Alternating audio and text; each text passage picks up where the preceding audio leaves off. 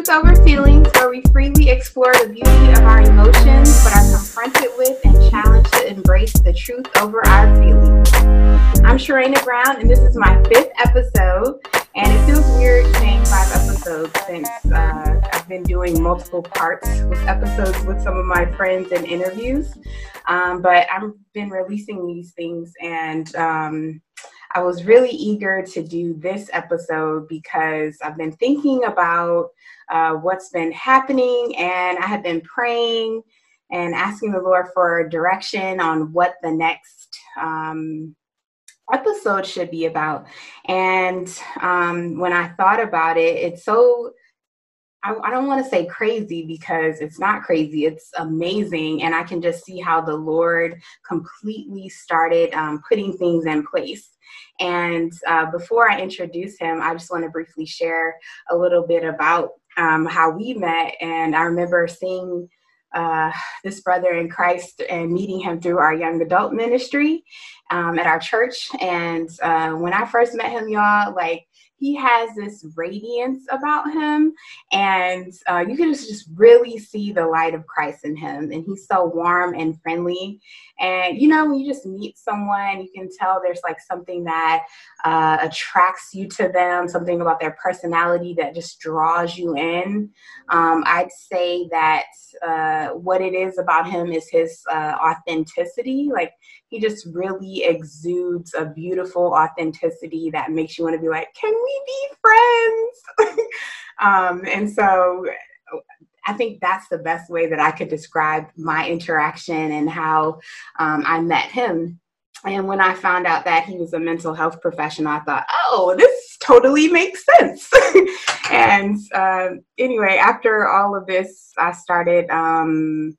after I started doing my podcast, this brother reached out to me with just the kindest words, and not just words about confirming what God is doing, but that he was actively going to be praying for me and praying for these episodes. And that just really blessed me, and he encouraged me in the faith. And that's just a beautiful thing that I think you can't take for granted. And I'm truly appreciative that he took the time to reach out to me. And it just so happened to be in a time when I was thinking about, all this stuff going on with COVID-19 and wanting to talk to a healthcare professional. And I was just like, listen, thank you for reaching out to me. I think that this is the Lord. Can you pray about this? And he was just immediately receptive, and I'm super grateful. So I just believe God had his hand in this and put everything in motion to align.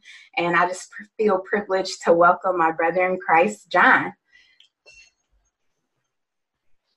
Hi, thanks for the warm welcome. Yes, no, thank you. I'm super grateful that you're here. And before we get started, I just always like to kick us off in prayer, and then we can have some great conversation. All right. Okay. Dear Lord, just quiet my spirit. I feel so excited. I feel a little bit anxious, but I am grateful for the work that you're doing, Lord. I thank you for this very moment and everything that has led up to this moment. I thank you for John. I thank you for the heart that you've given him. I thank you that you're just using him as your vessel, Lord, to touch so many lives. And I feel privileged and grateful that you put it in his heart to join me and talk to me today. I pray that our conversation, as always, Lord, is glorifying to you and edifying for the kingdom. I pray that lives will be blessed by our conversation. I pray that lives will be transformed, hearts changed, and minds renewed from our conversation, Lord. We love you. We thank you, and just bless our time. In Jesus' name, amen. Amen. Okay, so John, we talked a couple weeks ago, and a lot has transpired since then. It's been pretty heavy. I've seen some very divisive things unfold across the nation, the world, and but I've also seen a collective effort of unification. And I think a lot of what we plan to talk about is still very relevant. And I think we're going to be getting into some heavy stuff a little bit later. But before we do, there's a lot of things I want to talk about. And I've been calling you a mental health professional. So can you please tell everyone and tell us what your exact title is and your specialty? Yeah, so I'm a clinical therapist, and I just recently opened up a practice in Bethesda, Maryland. I specialize in marriage counseling, predominantly with infidelity issues, conflict management, and communication skills training. And I also do individual therapy for depression and anxiety as well. Got it. Well, thank you. That's a whole host of things there. Can you talk about your experience and like what happened in your life that led you and like what's in your heart that led you to become a healthcare professional, a clinical, wait, say it again. You're a clinical therapist. Clinical therapist. Mm-hmm. Yeah, great question. So honestly, it's something that's been on my heart for a really long time since I was a kid. Ever since like middle school, I've always been the go-to person for a lot of friends whenever they wanted to talk about their problems or needed a listening ear. I've always just kind of naturally and intuitively been just sort of played that role in people's lives. And over time, I kind of learned that I had a gifting for being able to not just listen to others, but provide a certain level of insight and depth and a sense of direction whenever people are struggling with different types of hurts and pain. Particularly with depression, that was one of my earliest discoveries and how God has gifted me to be able to serve the body more specifically. So I started interning when I was in high school for my youth pastor, and I started leading Bible study groups and discipling other guys. And just naturally through ministry, God really revealed to me just different ways in which I'm gifted. So I went to Liberty after that. I got my psych degree, and then I did professional counseling. Then I went to seminary, and God just brought me through back-to-back opportunities just to show me how he's gifted me and wired me to serve him. But I'm in love with what I do. Well, thank you. I think that makes so much sense because when I first met you, I had no idea what you did, and you were always asking me questions, and you're such a great listener, and I was just like, this guy is so nice. What is up with him? And so I really appreciate you sharing that, and I praise God that I've been able to just see how the Lord is using you. So let's kind of get into some questions, more things rather. So for the longest, I've carried the weight of my emotions in a very unwieldy way. And honestly, I think that's a mild way of putting it. So majority of the time, situations would just kind of overwhelm me to the point where I would be debilitated. And I think I shared some of this in my first podcast where I was listening to Dr. Tony Evans, who is, by the way, my favorite preacher. He was doing a seminary. He went to the seminary that I just came back from. Oh, really? That's the Dallas Theological Seminary? Mm-hmm. Yeah. Yep. He speaks there every once in a while. Okay, yeah. And he was just up in the D.C. area for... oh, I didn't know that. Yeah. Wow. Yeah, because he released his commentary. He's the first African American. Yeah, mm-hmm. So he was up here. That was really cool. So anyway, he was doing a sermon series on emotional strongholds, and he described emotions as an alarm. And I'm just kind of paraphrasing it, but essentially he said that if there's an actual alarm, fire going on, you wouldn't go fanning or playing around with a fire alarm. Your attention should be focused on discovering the root of the problem or the fire. And that's kind of how Truth Over Feelings for me got started, because my problem was that I would have a range of reactions to my alarm. And that could be frantically fanning the alarm, spending all these times with my emotions, or just blowing on the alarm, or taking the alarm down and nursing it and holding it like it's a baby. To looking at the alarm from a distance, with complete disdain and just wishing it never even existed. to like another spectrum is like ignoring it, and which I think looks a little bit different for me, and just like plugging my ears and saying like, just shut off, you know, or trying to take the batteries out, or trying to rip it down and bash it to oblivion. And then what I look like when I'm just kind of incapacitated with that is just laying down and being like, please stop, and crying through the situation, right? And meanwhile, the root of the fire is just like impossible to discover because it's spread all over and so fast around me that I'm like swallowed up in the flames. And so there's like a catalyst when it comes to truth over feelings for me, like a specific situation. But and when I was dealing with that, during that time, I was listening to Dr. Charles Stanley, another amazing preacher, and he was doing a sermon series on like training your thought life. And when I tell you, John, like that wrecked me. The Lord started just kind of removing the scales from my eyes. And I believe he just like helped me realize that my emotions was an idol for me. Like just with those examples that I used, I was like spending all this time. So even though like I realized even in as much as I tried to ignore my feelings away, like that they would just go away, I was completely consumed with them, like just the concept of them. So busy focusing all of my attention and blame on my emotions instead of assessing my thought life, which I learned is the root of my emotions going on.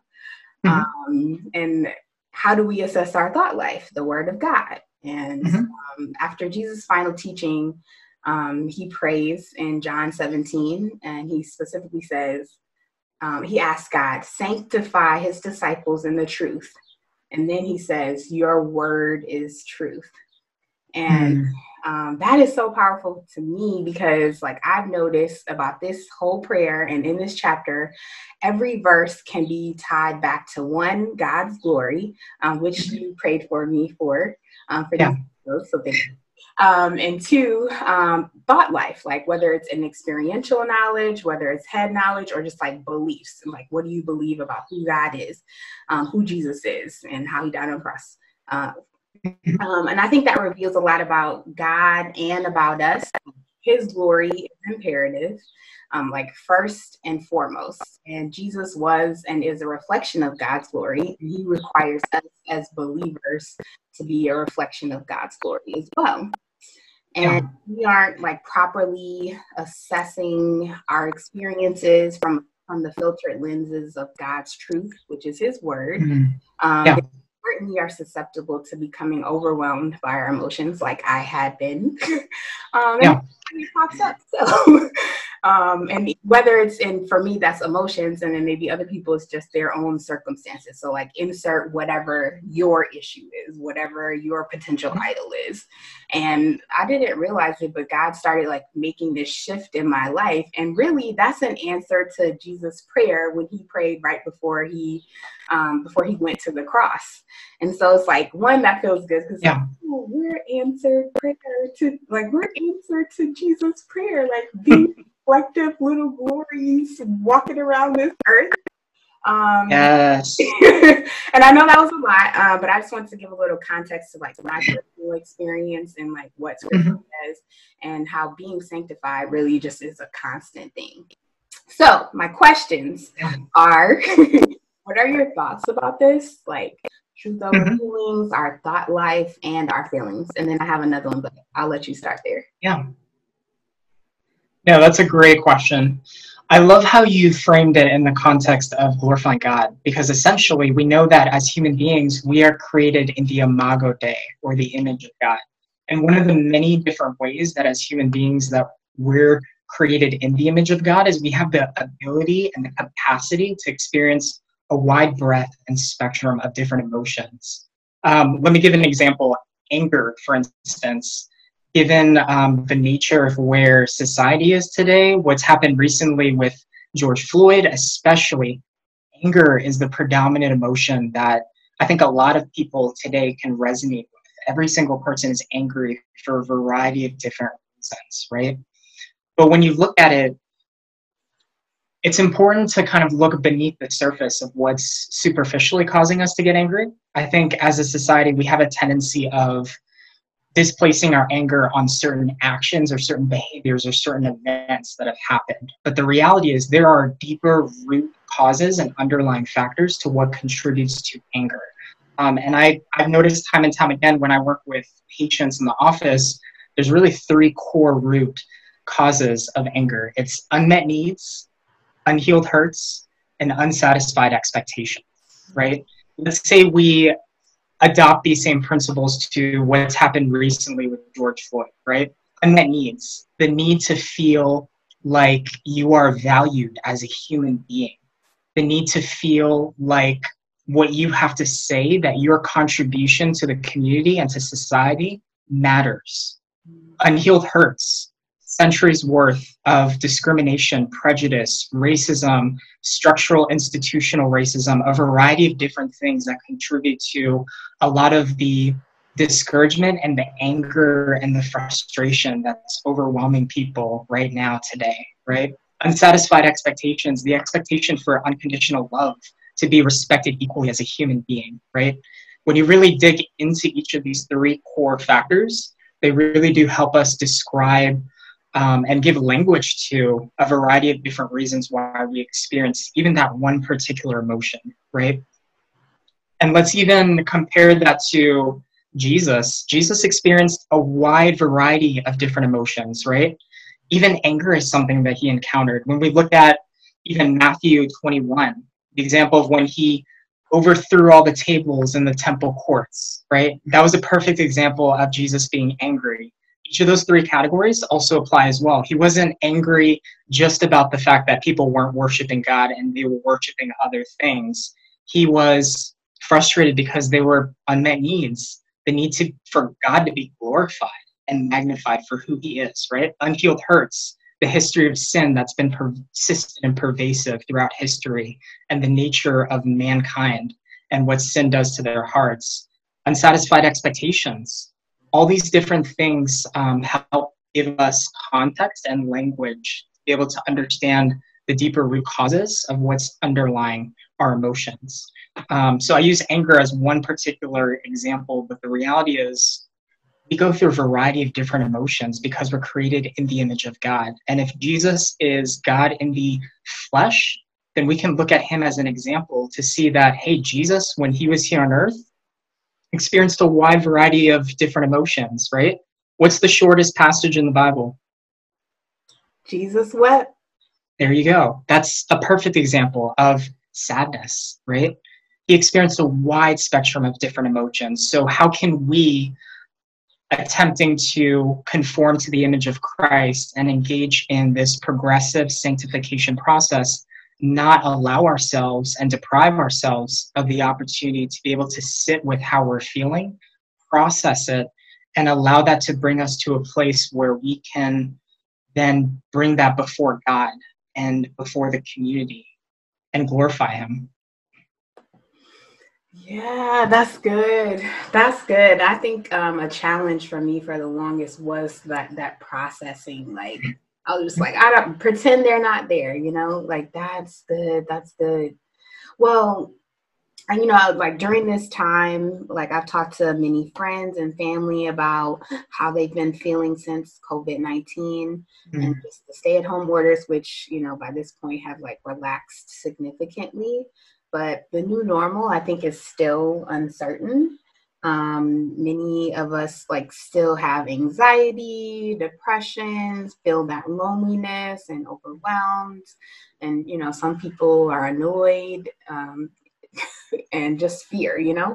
So like God's word gives us instruction many times about training our minds and renewing our minds, and something that is like not at all taking away from like medication being an essential treatment plan.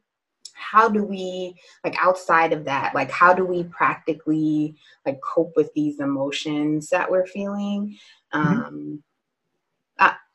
I have another question, but I'll wait. I'll ask that first. Yeah. Well, I think one big thing, and I talk about this all the time with patients, and especially with couples that enter relationships. Oftentimes, I love how you talked about the word mind. So we know from scripture that the words mind and heart are used interchangeably and constantly. Mind referring more to thoughts and cognitions, heart referring to desire and will. Oftentimes, there's a divorce between the head and the heart. And when we experience this disparity and this divorce between the head and the heart, we may know things to be theologically or cognitively or cerebrally true, but it may not necessarily align with how we feel in the present moment. Like I may know that God is good and he provides, but in this moment, I'm looking at the state of the world and I'm deeply saddened.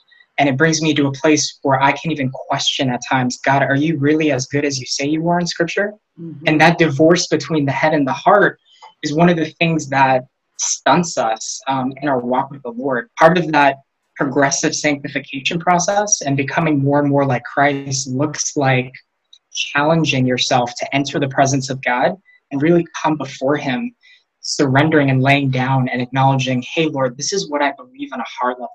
My desires and what I want and what I feel in the moment is like this. And I know this to not be true in accordance with or in alignment with your character and your nature and who you say you are in your word, right? Help me to process this pain, walk with me through this journey. I process what it means to feel like you are absent, you are not there, you are all the different negative things that people feel like God are right now that are inconsistent with his character and the nature and the reality of who he is at the end of the day. I think when we allow ourselves the space and the room to really sit with and process that disparity and that difference and that gap between the head and the heart, that's when we enter a space where we are really coming to terms with the authenticity and the genuineness of where we are in contrast to what we believe about where we should be. And that's where God meets us. In the lies that we reinforce in our hearts, and the pain that we're going through and the suffering that we encounter and all the different things that we believe about him that are false and inconsistent with his character. Ooh, yeah. So, hey feelers, this was the end of episode 5, part 1. I hope you've enjoyed it. We're gonna tune in next week for more. Let's have some good discussion. If you have questions or comments, please comment below and like and subscribe, and feel free to share. Let's make a community. See you next time.